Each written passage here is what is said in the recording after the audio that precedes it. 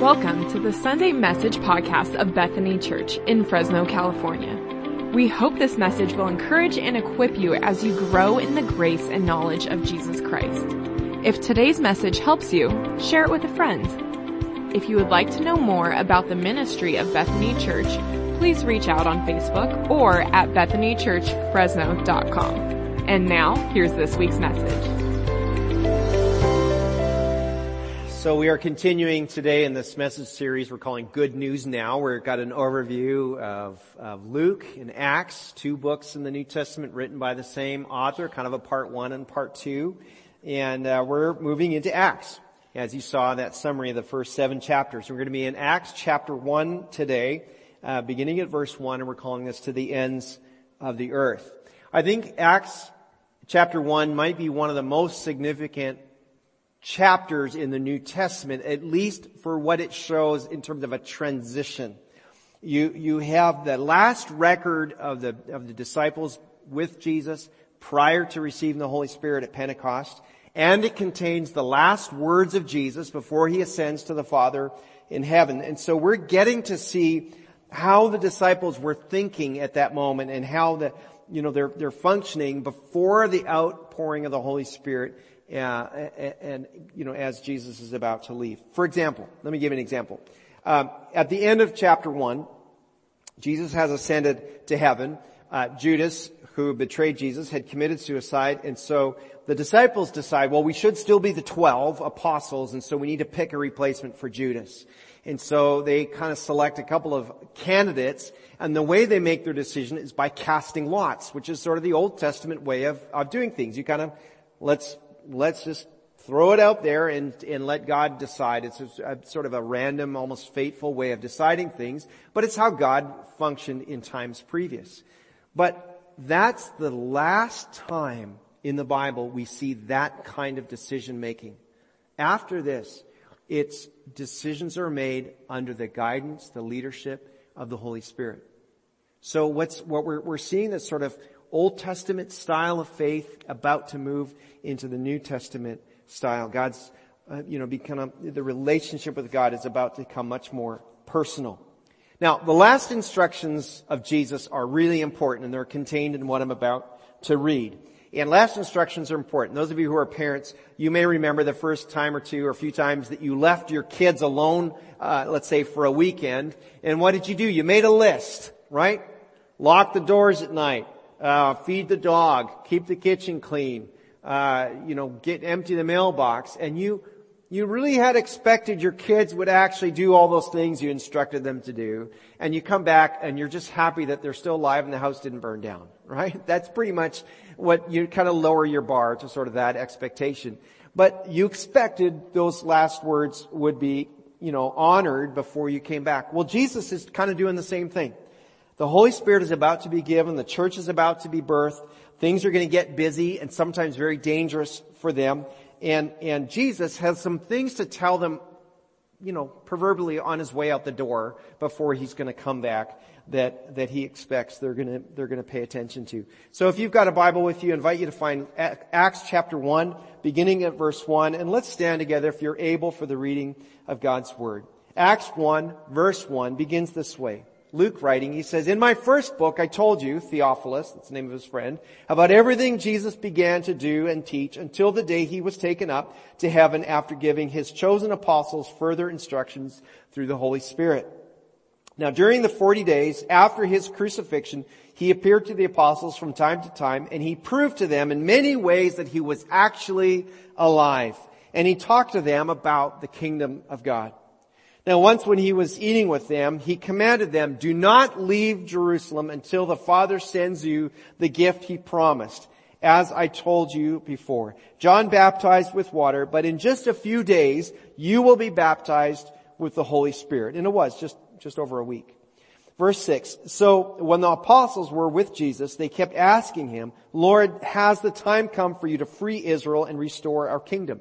And he replied, 'The Father alone has the authority to set those dates and times, and they are not for you to know. But,' verse 8, 'but you will receive power when the Holy Spirit comes upon you, and you will be my witnesses in Jerusalem, throughout Judea, in Samaria, and to the ends of the earth.' Now after saying this, Jesus was taken up into a cloud while they were watching, and they could no longer see him. And as they strained to see him rising into heaven, 2 white-robed men suddenly stood among them. Men of Galilee, they said, why are you standing here staring into heaven? Jesus has been taken from you into heaven, but someday he will return from heaven in the same way you saw him go. We thank the Lord for his word. Let's be seated together. I'm convinced that the disciples really did not understand the ministry of Jesus until they had received the Holy Spirit. I think that's when the understanding really came. Because verses 6 and 7 are an amazing kind of window into their thoughts. Where Jesus, it says Jesus, they're like, Jesus, like, hey, is now the time? Like, you're going to restore the kingdom, right? Like, you're going to kind of establish the kingdom here on earth. And look, I think we can do the same thing easily. I think we often fall into that. We're tempted to put our hope in earthly political kingdoms and solutions, but we're citizens of an eternal heavenly kingdom, a spiritual kingdom that will one day rule the earth, a new heaven and a new earth, right? But now is not the time for that. Now, you might think that's a little bit rich coming from a guy like me who loves America and who loves, the freedoms that we still have left, right? I do believe that we are to leverage the opportunities we're given in our current political system, right? To seek leaders who will promote the welfare of our nation, who will, resist tyranny and promote, things that are good for us. We want to seek leaders who promote peace and prosperity, all that. But I cannot say this clearly enough. That's not the source of our hope. That's a temporary thing that we get to participate in, but the source of our hope is Jesus. Like, Jesus is the King that we serve. Christ alone is the one in whom we trust. And so we can help usher in the kingdom of God, so to speak, by participating in the work of making the kingdom of God known, making Jesus known from here to the ends of the earth. So the key verse in this passage that we read, I really believe, is verse 8. Verse 8 says this, but you will receive power when the Holy Spirit comes on you, and you will be my witnesses in Jerusalem, throughout Judea, in Samaria, and to the ends of the earth. Now, it's a similar statement, it's a similar commission to what Jesus gave and is recorded at the end of Matthew's gospel, right? Go make disciples of all nations, baptize them, teaching them to obey all that I've taught you, and I'm with you to the end of the age. But Luke loves to feature the work of the Holy Spirit. He loves talking about the Holy Spirit, loves highlighting the work of the Holy Spirit. And so Luke brings out the emphasis a little differently here. Luke records this less as a command and a little bit more of an observation. You will receive power, he says. You will be my witnesses, he says. That's really important. The reasonable expectation of the follower of Jesus, right? The reasonable expectation of a person filled with the Holy Spirit is that witnessing to the life of Christ is going to be your default mode. It's going to be kind of natural for you. And so yes, making disciples is a command, but beautifully, as you live your Spirit-filled life, Jesus is going to lead you to be a witness for Him. To me, it just takes a ton of pressure off. But it's the priority. Remember what Jesus said? Seek first my kingdom. Everything else is going to be added to you. Everything else will be taken care of. As you seek Jesus first, receive the empowerment of the Holy Spirit in your life. He will do that through you and for you. Now, chapter 2 of Acts is the record of Pentecost, where 3,000 people were saved and baptized and added to the church. We know that many more were there that didn't receive the gospel, so thousands.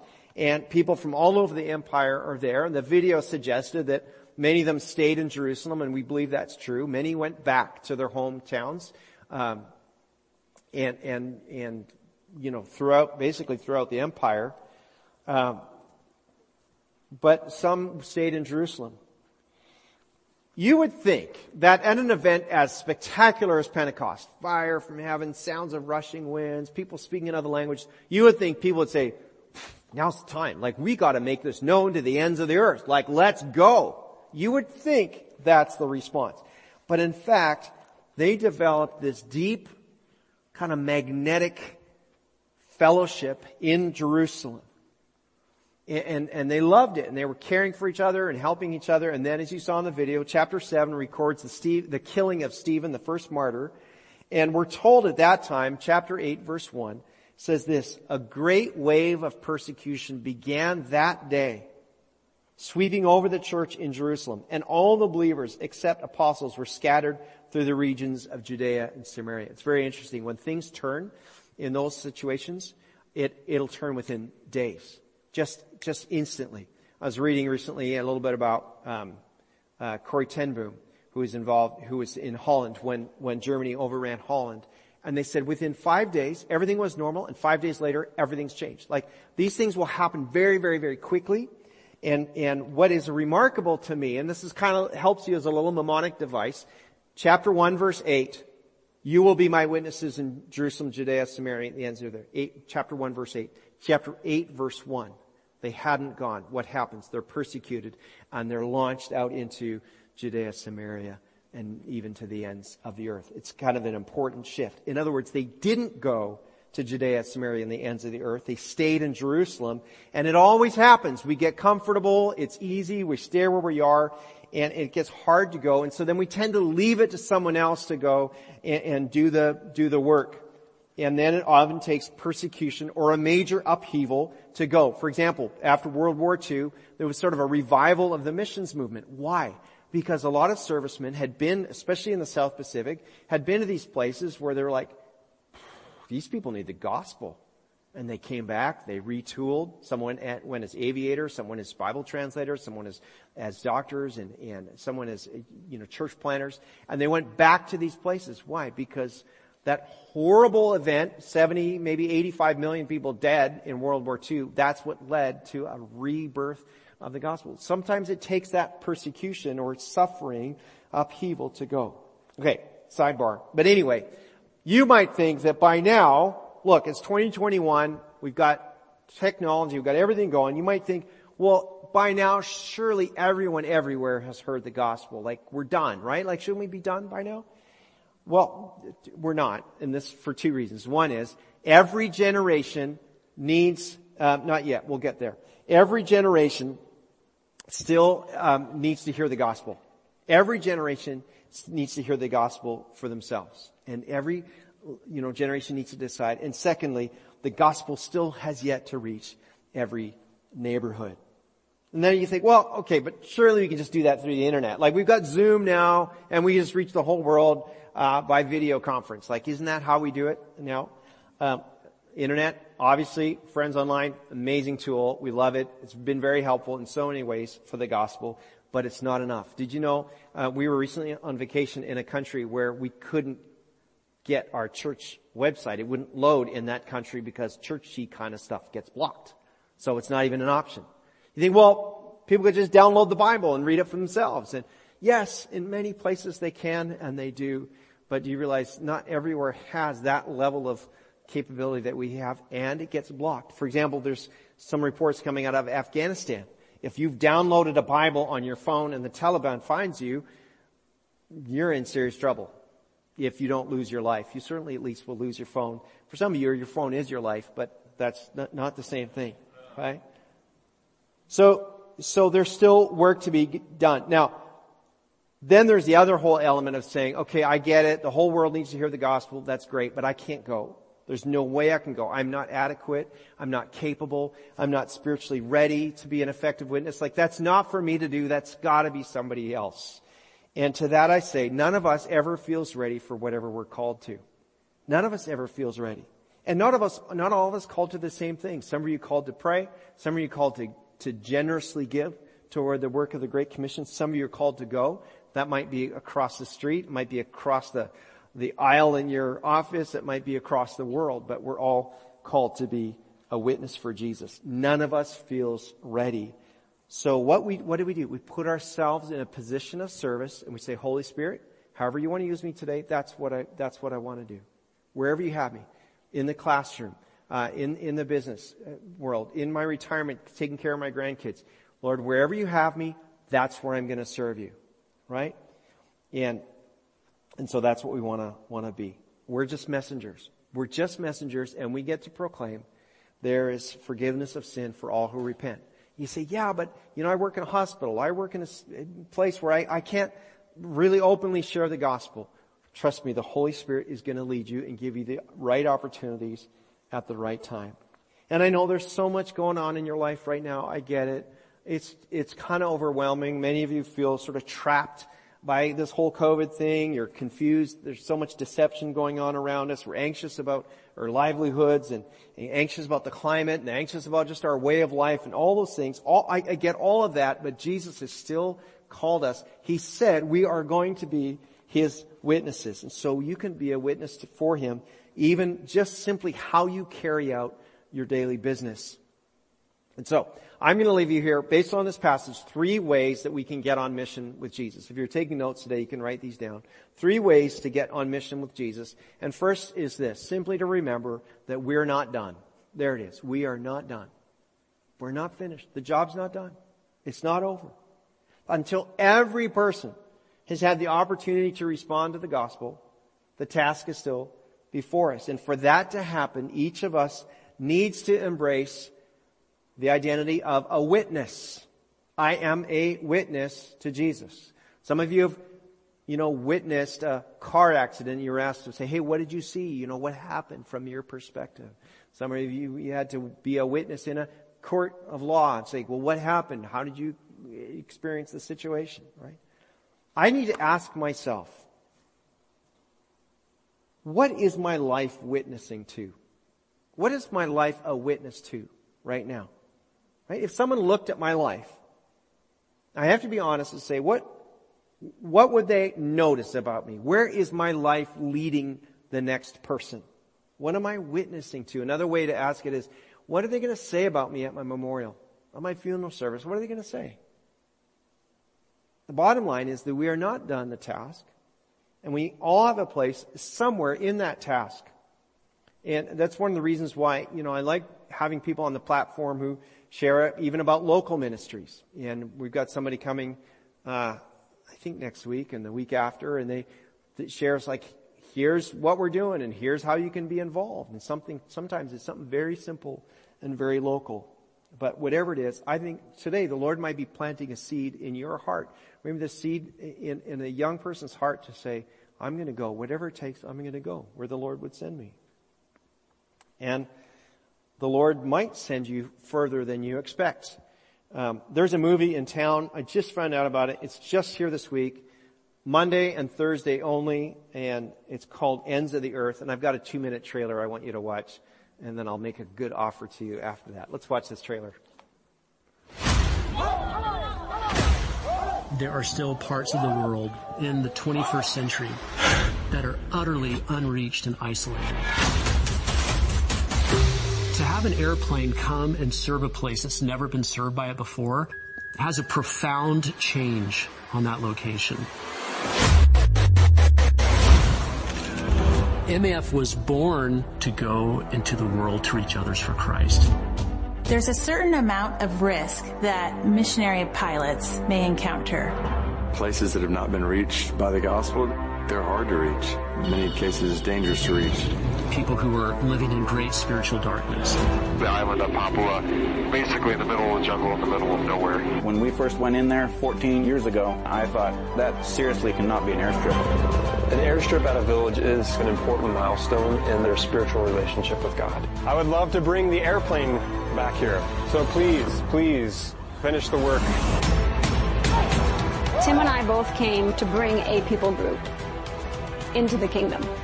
The gospel coming to the people of Papua is way more important than even my life. I just got a message. A plane went down in a lake. There's been an accident. We had an airplane missing. It's worth doing what we can do to see Christ change their hearts. This is worth giving your life for.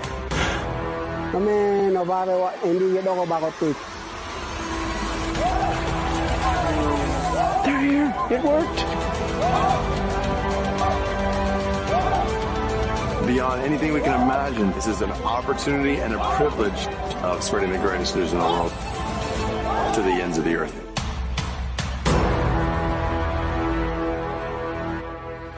I think that's cool. So here's my offer to you. So Becky and I are going to go see this tomorrow at Manchester Cinema, 7:00. If you'll join me, I will take you for ice cream afterwards. Maybe I'll limit that to the first 10 or so, but if you'll go, I'll take you for ice cream. So you got to get your tickets, and you can do them online or maybe at the door. Ends of the earth. That's cool. All right, so that's the first thing. The work's not done. Second, work with the Holy Spirit. Second, this is an important thing. Work with the Holy Spirit. When the Holy Spirit's involved, ministry is unforced. Right? Jesus said the Holy Spirit is like the wind. He blows where He will.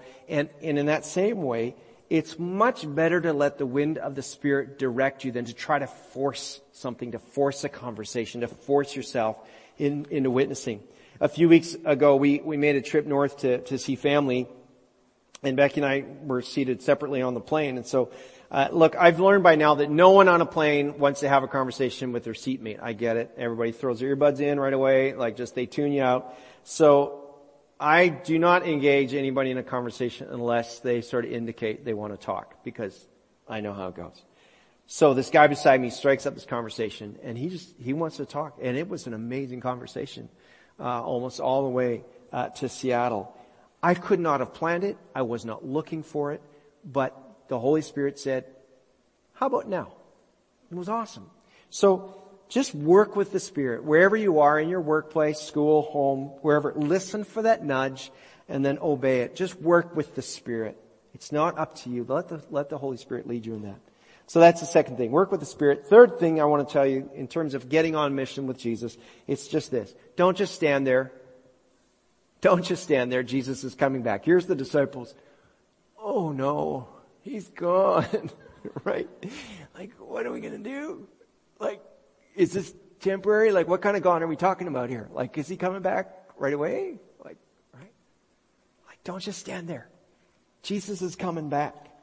I just love how that passage ends. Verse 11, men of Galilee, why are you standing here staring into heaven?